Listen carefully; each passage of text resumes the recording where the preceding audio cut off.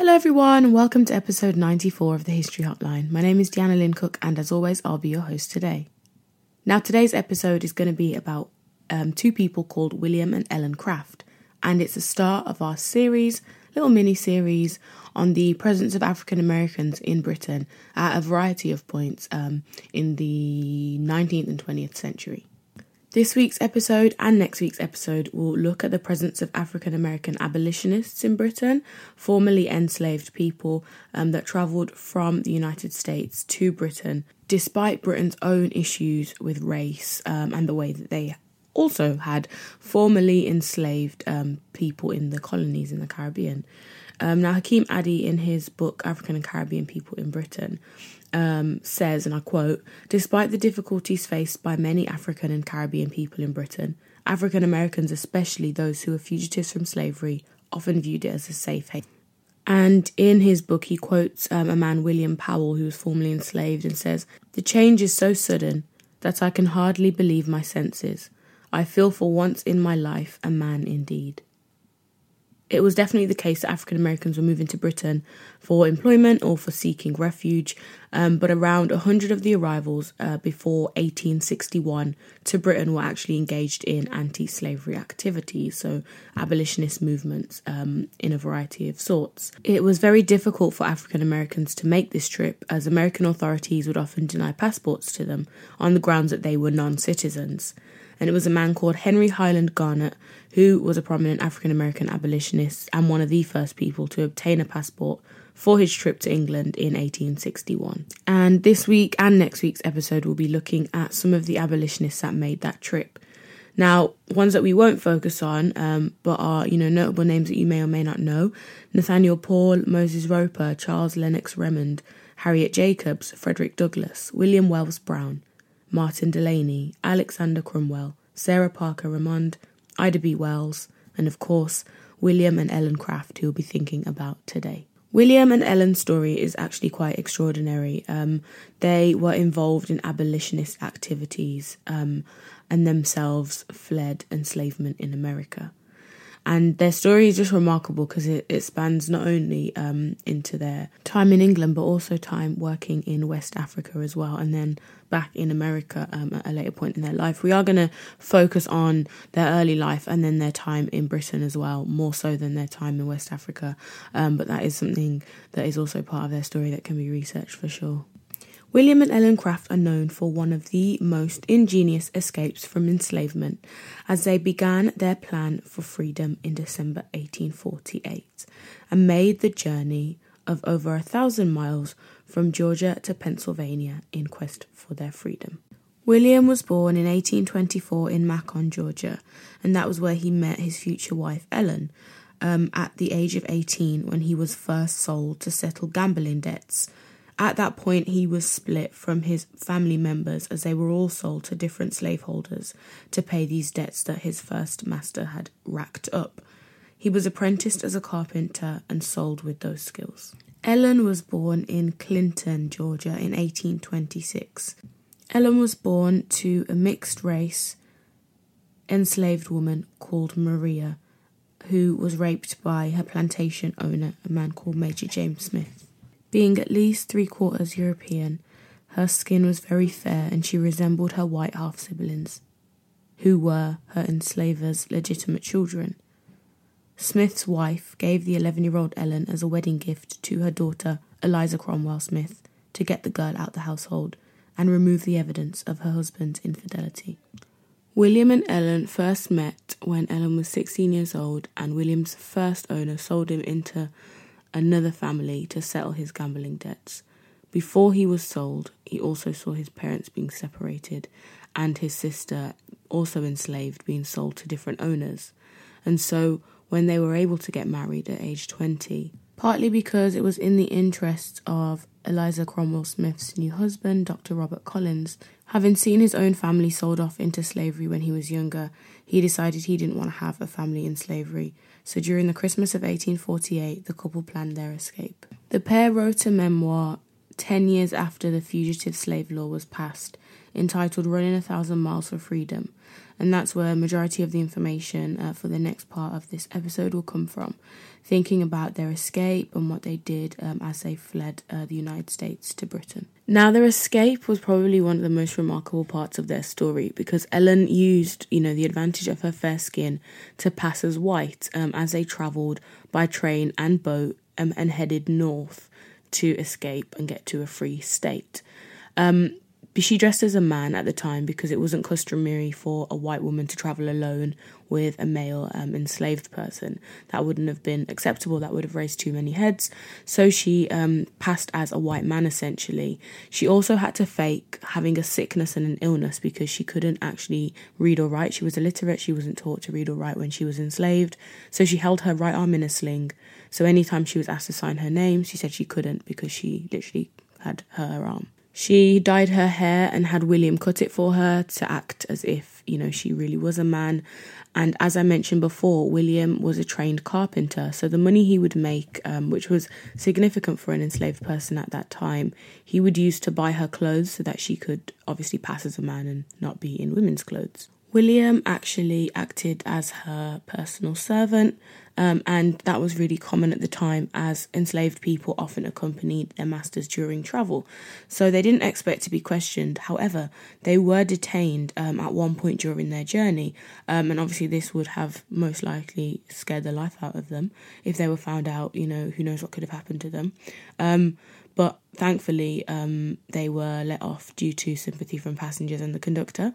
They were asked for proof that William was indeed Ellen's property. Of course, they didn't have any proof of that, but they passed and they weren't stopped again in the end. Their escape is a really important one. It's probably one of the most well-known escapes from enslavement, probably close to Henry Box Brown, who we're going to be thinking about next week, actually. And I won't tell you more about his story because it is fascinating, but you'll have to tune in next week. Box, obviously, is not his real middle name, but that might give you a hint about what his escape was like. So William and Ellen Craft arrive in Pennsylvania, a free state, on Christmas morning in 1848. As innovating as their escape was, they are not the only ones that escaped in a similar way, and Ellen Craft anyway isn't the only woman that kind of passes as a free white man in order to escape slavery. There was a woman called Clarissa Davis of Virginia, and she took to New England to get to freedom.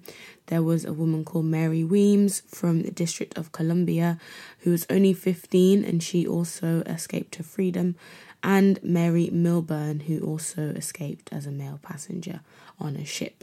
And so there were all these kind of different ways of escaping. We've got the Underground Railroad. There are so many ways, and we're going to be speaking about another type next week, featuring a box. The Crafts arrived in the free North and ended up settling in an area called Beacon Hill in Boston, which was a free black community in that state. They were married in a Christian ceremony, and Ellen Craft actually poses in her escape clothing for the photograph, and that's where that kind of engraving we have of them comes from, and it was used as abolitionist material in order to continue the conversation about abolition and to fight for that freedom. They began to make public appearances and talk about their story, about their escape, and speak up against slavery. They still had family that were enslaved. It wasn't as if they had run away from it, set up a new life, and never looked back, They knew the importance of having this abolished for absolutely everybody, and not just, happy that they were free themselves. However, there was a big spanner in the works as they were kind of building up kind of a reputation as abolitionists and speaking out in papers and giving talks, really big audiences, up to 1,000 people in some parts of the country. The Fugitive Slave Act of 1850 is passed. The Fugitive Slave Law was passed by Congress, and it was an act as part of the Compromise of 1850. The act required that all enslaved people be returned to their owners, even if they had fled to a free state and were found there. It meant that federal government had a responsibility for finding, returning, and trying escaped enslaved people and making sure they were returned back to the people that owned them, shall we say. A month after this act was passed, Collins, who was a former owner of William and Ellen Craft, sent bounty hunters to Boston to capture the Crafts as he knew they were there. They travelled from Macon all the way north, intending to capture them and take them back to enslavement. However, when they arrived in Boston, they were met with resistance from Bostonians, not just free black people, but also white Bostonians who were also fighting for abolition in the area. It was kind of at this point where I guess the Crafts felt that to be truly free and safe from enslavement or capture, they would need to leave the country completely because that law was going to be in place for a long time. And whilst there were groups trying to resist the new bill, it kind of nothing was really happening in that front, or there wasn't really a light at the end of the tunnel of that law being repealed, shall we say. A group called the Boston Vigilance Committee helped them, protected them, and led them around different safe houses, and also were still fighting back against that bill in order to kind of protect them and to protect others, but in the case of the Crafts, to protect them until they could leave the country. It got so serious with the Crafts and their former enslavers, who actually ended up appealing to the President of the United States. You see how far people will go to enslave and entrap and exploit people. Stuff like this always blows my mind. But Millard Fillmore was president at the time. They asked him to intervene so they could regain their property. And that really just says it all, doesn't it? The president actually agrees and says, yes, the Crafts should be returned to their former owners, and authorises the use of military force if necessary to take them back. So they have to leave the country. There is absolutely no way that they can stay, even in the free North, even in Boston, with groups like the Boston Vigilance Committee helping them. They can't do it. They have to go. And England is the place they choose. The pair write in their book, and I quote, "It was not until we stepped upon the shore at Liverpool that we were free from every slavish fear. We raised our thankful hearts to heaven and could have knelt down, like the Neapolitan exiles, and kissed the soil, for we felt that from slavery." The Crafts were uncertain if they would ever be able to return to America, with the prospect of abolition not really looking like it was in the view of the country's future. It wasn't until 1865 that slavery was abolished in America, and at this point it's about 1850. And so you can imagine why they ended up staying in Britain for nearly 20 years. They were in what we know as a transatlantic exile. They were able to obtain an education, a living, and ended up having a family. Ellen, as we mentioned before, was previously illiterate, but she was able to learn to read and write. And they continued to fight for the abolition of slavery in America, and were very vocal abolitionists, talking about their time enslaved, their escape, and the situation for those left behind. Now, remember, both of them had families that were still enslaved, mostly in Georgia, where they were born, but for all they knew, they could have been anywhere. Whilst in London, they were based at a boarding house at 12 Cambridge Court in Hammersmith, which is an area of London. And that now has a blue plaque actually on it as a part of a recent campaign to honour their lives and the work that they did for abolition. A few months into their exile in Britain, William Craft admits that he has a father, brother and sisters that are still enslaved in the US, and that Ellen has a mother and a grandmother who were, and I quote, dragging out life in bondage. Never turning their backs on their family back home. It took about 6 years, but the Newcastle Courant reported that by his own ability, he had tracked down his mother and liberated her from enslavement, and was working on purchasing his sister's freedom from her New Orleans owner. He had raised enough money through his sales of the engravings of Ellen in her masculine disguise, and with donations from friends in Britain, to be able to purchase his mother from enslavement. Then they were able to locate Ellen's mother, Maria, who was in Georgia, and raise funds to reunite the two in England. I think personally, whilst their story is so remarkable, the story of their escape and the disguises and the trickery and everything they did to leave Georgia and get to Pennsylvania, and then all they did to get to England, I think for me the best part of the story is them never turning their back on those they've left behind and those people that they didn't even know that were enslaved. Them continuing to fight for abolition, yes, because they understood and knew how violent, how abhorrent it was as an institution that they had lived through and had to be a part of. But the fact that they continued to work so far away and for so long, 19 years, they didn't go back to the US. They stayed in Britain. They would have, yes, been informed of what was going on. They were able to track down their family members, but they weren't there. They could have very easily forgotten everything that had happened to them and just moved on with their new lives, and they didn't. They continued to look back and lend a helping hand. It's like kind of climbing to the top and then making sure that the ladder is still down so other people can do the same climb that you have. The husband and wife pair travelled thousands of miles from enslavement to freedom, and then the travelling didn't stop. Whilst in England, they travelled through Liverpool, London, Leeds, Bristol, Aberdeen, Glasgow and Edinburgh. And then William went as far as West Africa, as I mentioned before, which will be something to share in another episode. But they enlisted a transnational audience to turn their ear and their attention to the abolition of US slavery. At that point in Britain, there would have been a bit more of a sensitive ear than if they'd come, 20, 30 years earlier, because slavery had been abolished in the colonies and in the British colonies across the Caribbean. And the slave trade itself had been abolished years before that too. And so British people, groups of British abolitionists that were probably there fighting for abolition when it came to Britain, continue to lend an ear and to support that movement financially and otherwise. The Crafts helped organise the London Emancipation Society whilst they continued lecturing across the UK. Ellen also worked within women's suffrage organisations in Britain and the women's arm of the British and Foreign Freedmen's Aid Society.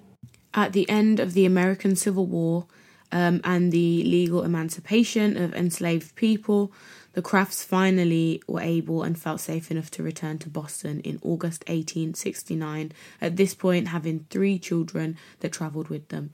Funded by donations and investments from the British and American abolitionists in 1873, they set up a school for children that had been emancipated and regularly suffered from racist attacks and needed an education because whilst they were enslaved, they wouldn't have had the privilege of education. So it was called the Woodville Cooperative Farm School, and it was in Bryan County, Georgia. And it was there that they continued their work, like their life just continues on in service to others and doing the work to support those who had recently found themselves free as they were no longer enslaved. It's believed that Ellen passes away in Georgia in 1891, so they do get to spend another 30 so years in the US. And William actually passed away 9 years later in 1900 at his daughter's house in Charleston, and he is said to be buried at the city's Humane and Friendly Society cemetery. It's only really more recently, so it seems, that Ellen and William Craft have been honoured kind of outwardly for their work in the case of Britain, shall we say, in British history. So in September 2018 in Ockham, Surrey, where they first found refuge, there was a sign commemorating their escape, and that was unveiled at an event, and it was attended actually by their great-great-grandson, Christopher Clark, and other descendants that are still alive today. It's really cool that they can trace their legacy back to these brilliant pair, this courageous pair, is such a brave pair of people. I don't know how they did that, honestly. But I think the nature of enslavement would drive anybody to try anything. And for them to have the courage to actually execute that plan and make it to safety and then turn back for others is just remarkable, really. Their residence in Hammersmith in London is also commemorated now with a blue plaque as part of English heritage. They announced that Craft, and they referred to Ellen Craft and the kind of honouring of women, because they don't do that too often. But she was one of 6 women, obviously along with William, who was being honoured in 2021 with a blue plaque, and their plaque was unveiled in September of that year. I'm not sure how much that connects into the Black Lives Matter movement and, you know, the kind of call to bring these figures to life in public imagination and public narratives about Black history. However, it is very interesting, I think, that when we think about abolition, and abolition in Britain and abolition in the US are 2 different things. They happen around 32 years apart. When we think about and when we're taught about abolition of British and their involvement in enslavement and the abolition of British slavery, we think about, you know, the Wilberforces and a lot of white former slave owners that then decided it was morally wrong to do such a thing. And yes, you know, people like Olade Equiano come into the conversation, and the work that they do is important, but is kind of pushed as like a secondary narrative. We don't think about those that were fighting in the Caribbean, even though they were, you know, fighting against the British, the Sam Sharps and the Paul Bogles and any of the Maroons, who, yes, are all obviously in the Jamaican context, but were fighting for abolition and fighting for their freedom against the British. But when we think about American abolition and the rights of Black people in America, I think, and I'm not sure how developed of a point this is in my mind and not just a little mini observation, but it seems as though kind of British discourse and narrative is a little bit more comfortable with having African American abolitionists in it. And I think of people like Frederick Douglass, Harriet Tubman, Ida B. Wells, because of the way that Britain, I think, like to remove themselves from the abhorrent and evil and the violence, pain and suffering they caused in the Caribbean through enslavement. I think by not centering some of those Black figures, they don't have to also center their pain. They don't have to center their struggles. They don't have to center the narratives of when they were enslaved under the British. When we think about some of the African American abolitionists, we obviously have to center their pain. We have to center their stories. We have to center what they've said in the narratives that they've written. But it doesn't directly come into tarnish the British reputation, because it's like, that was America, that happened over there, it's a completely different thing. So I find it interesting, and whilst they are very, very rough observations, just something I was thinking about as I thought about this episode and was doing my research and kind of speaking about William and Ellen Craft today. Now, I did want to leave with a quote from the preface of Running 1,000 Miles for Freedom, which was published in 1860 by William Craft, with himself and Ellen Craft's story and basically what happened in their lives and in their escape. And I quote, "Having heard while in slavery that God made of one blood all nations of men, and also that the American Declaration of Independence says that we hold these truths to be self-evident, that all men are created equal, that they are endowed by their Creator with certain inalienable rights, that among these are life, liberty, and the pursuit of happiness. We could not understand by what right we were held as chattels. Therefore we felt perfectly justified in undertaking the dangerous and exciting task of running 1,000 miles, in order to obtain those rights which are so vividly set forth in the Declaration." The History Hotline, a direct line to a better understanding of Black British history. The History Hotline is edited and hosted by Deanna Lynn Cook, and research is done by Zakia Riaz. To continue to support this podcast, please follow us on social media at The History Hotline on Instagram and at The History HL on Twitter. This podcast is available on all good podcast platforms. Thank you so much for listening. Goodbye.